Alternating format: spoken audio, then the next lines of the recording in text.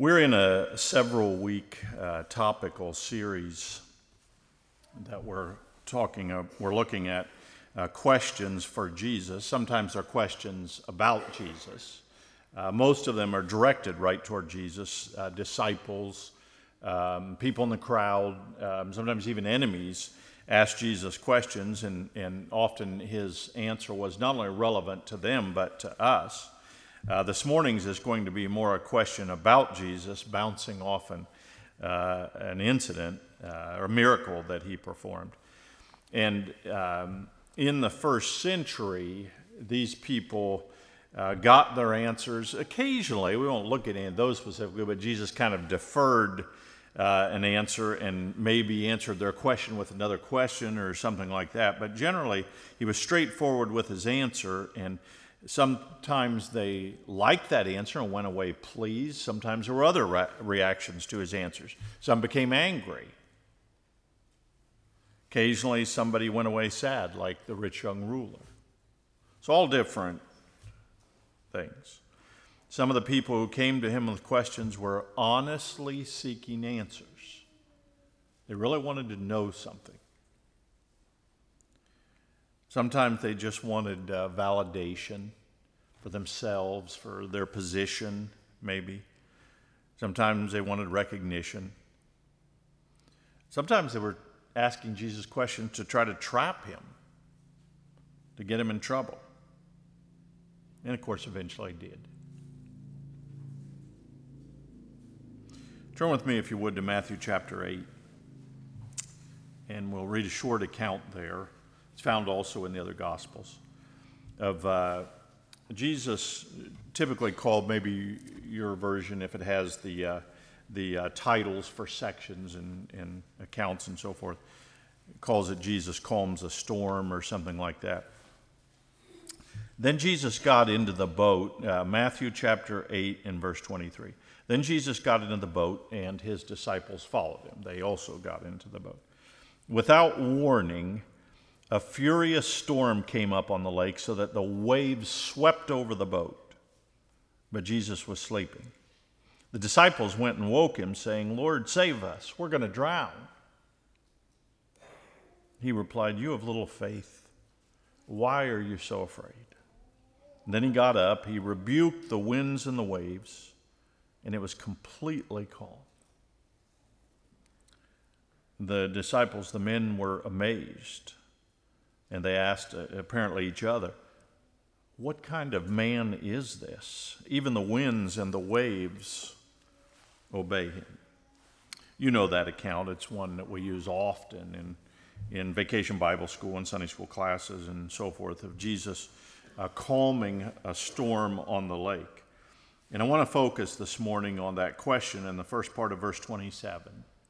And there's a second half to it, but verse 27, what kind of man is this? Now you understand, this isn't a crowd that's come to hear Jesus teach or heard about his miracles or whatever asking this. It's his closest followers, the ones he handpicked that he called to follow him and said, "Hey, come with me, and you're going to spend a significant amount of time with me and learn ministry and then carry on my work." Those are the ones that are with him right now. So they've already seen him. They've already been there when he's healed, in particular, healed a number of people. Scripture records that. So they've seen that. So why, after he calms the storm, are they so amazed that he could do this? I don't know about that. Maybe they, based on him healing people, maybe they just thought he was some kind of great doctor or physician. That he had power over the human body because doctors of all generations have been able to do that progressively better as time goes along, of course, thankfully. Maybe they just thought he was some kind of great doctor. And they had no idea about the incredible, special nature and power of Jesus. And this is just the beginning of them getting an idea about that and beginning to understand that. What kind of man is this?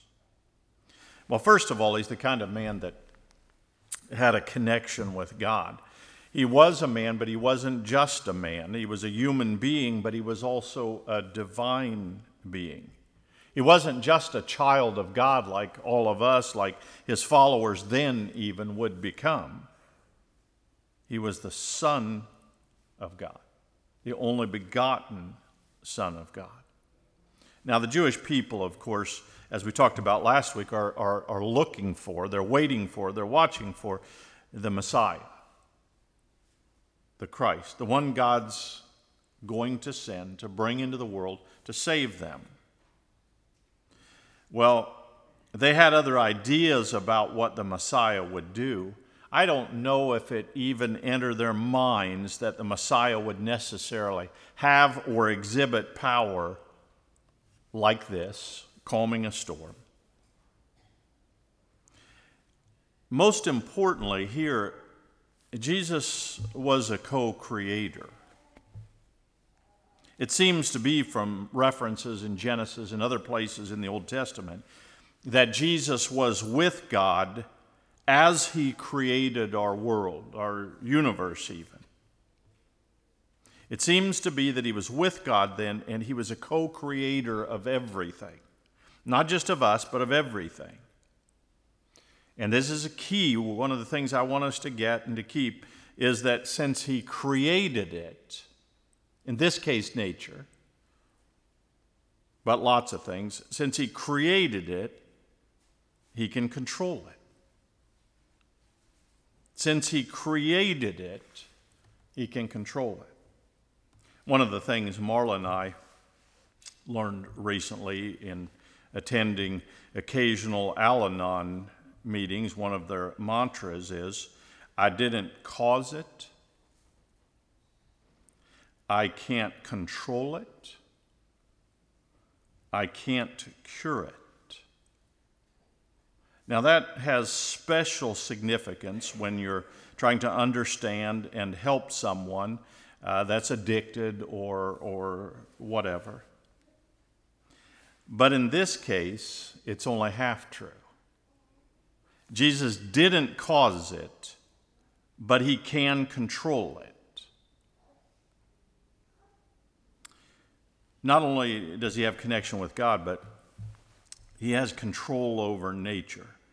And is exhibiting this when they say, what kind of man is this? That even the wind and the waves, even the storm, obeys him. This terrible storm that scared us to death obeyed Jesus. Now, of course, their approach to Jesus was more dire and direct. Lord, save us. We're going to drown. At least, and I don't know what degree this is, but at least during that difficult time, they knew where to turn. Maybe it was a first resort, maybe it was a last one. But Lord, save us. Now, in talking about a furious storm, it says the wind and the waves. Maybe you saw just in the last day or two a recent cruise ship that lost engine power and was just drifting and just shaking it violently. And you could see dishes going everywhere, people even injured and all that. And they were evacuating the people from the cruise ship by helicopter, and we're going to eventually have to tow this large cruise ship into a port. Maybe even closer to home, you've seen accounts of the devastating flooding in northwest Missouri, in Nebraska, in Iowa. Clayton's family is involved in that and have been a number of times. My previous ministry from 1981 through 96 was about in a small town about 5 or 6 miles east of the Missouri River and hour maybe or so south of Clayton's home. And it began in 93 for them, I think, and that was the first major flood, and that was an every 500-year flood. And Clayton, there's been how many since then? This is probably 5 every 500-year floods in 25 years. Just the devastation is incredible.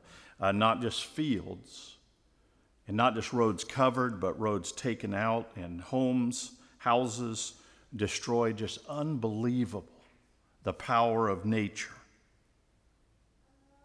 Now remember, he created it, not necessarily the devastation, but he can control it. And that's what he was demonstrating for them. Even the winds and the waves obey him. Lord, save us, we're going to drown.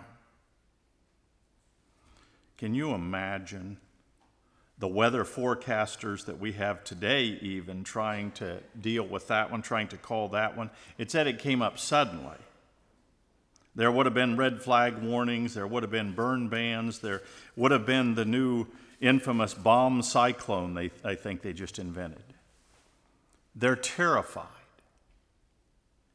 And seemingly, Jesus wasn't even concerned. You think about the other forces of nature or aspects of nature maybe that God and Jesus sometimes exhibited control over. There were the flooding rains again that destroyed the world when God wanted to start over because of sin. The parting of the Red Sea and holding it back while his people went through. While his people were crying out for water, he brought water out of a rock. The sun stood still. There were unnatural earthquakes. There was darkness over the whole land. There were trees bearing fruit out of season. There were trees that died due to unproductivity just because Jesus said so. Remember, he created it. He can control it. Now we're not just talking about nature, we're also talking about us. What kind of man is this? It's a man who has compassion for people. Jesus, of course, didn't want them to drown. He didn't even seem to want them to be afraid. He thought they shouldn't need to be afraid. So he allayed their fears. He eliminated the danger. He calmed the storm. But I wonder what Jesus was thinking. You have little faith. Why are you so afraid? I wonder what he was thinking. Was he thinking that if their faith was great enough, they could have done what he did? Maybe. Was he thinking that they should have known from what they'd seen so far in being with Jesus that as long as he was with them, he could take care of that? Should they have known that?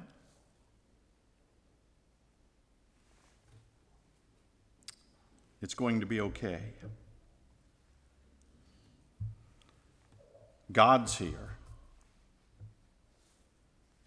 It's going to be okay. I'm not sure they comprehended that yet.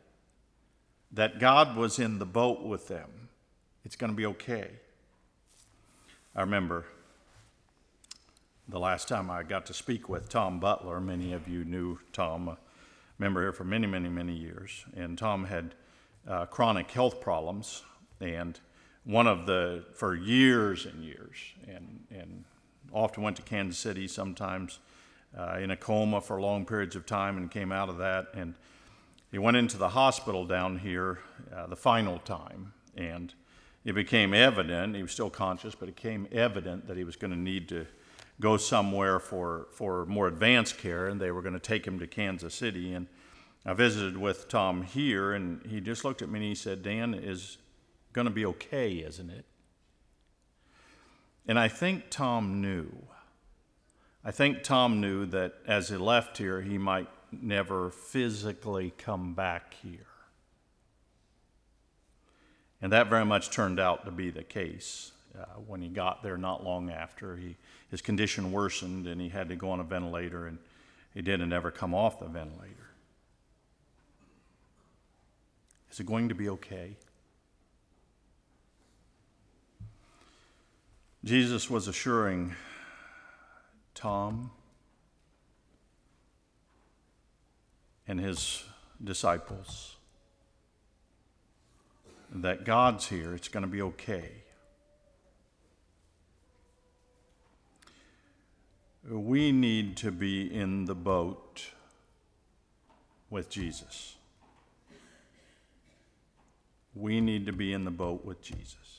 You saw there at the beginning yet, Jesus got in the boat and the disciples followed him. They got in the boat with Jesus. No idea there'd have been a storm on the lake or a storm was coming.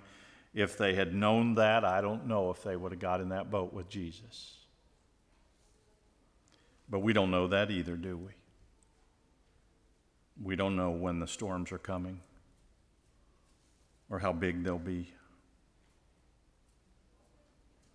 But if we're not in the boat with Jesus, we can't listen to his teaching and grow.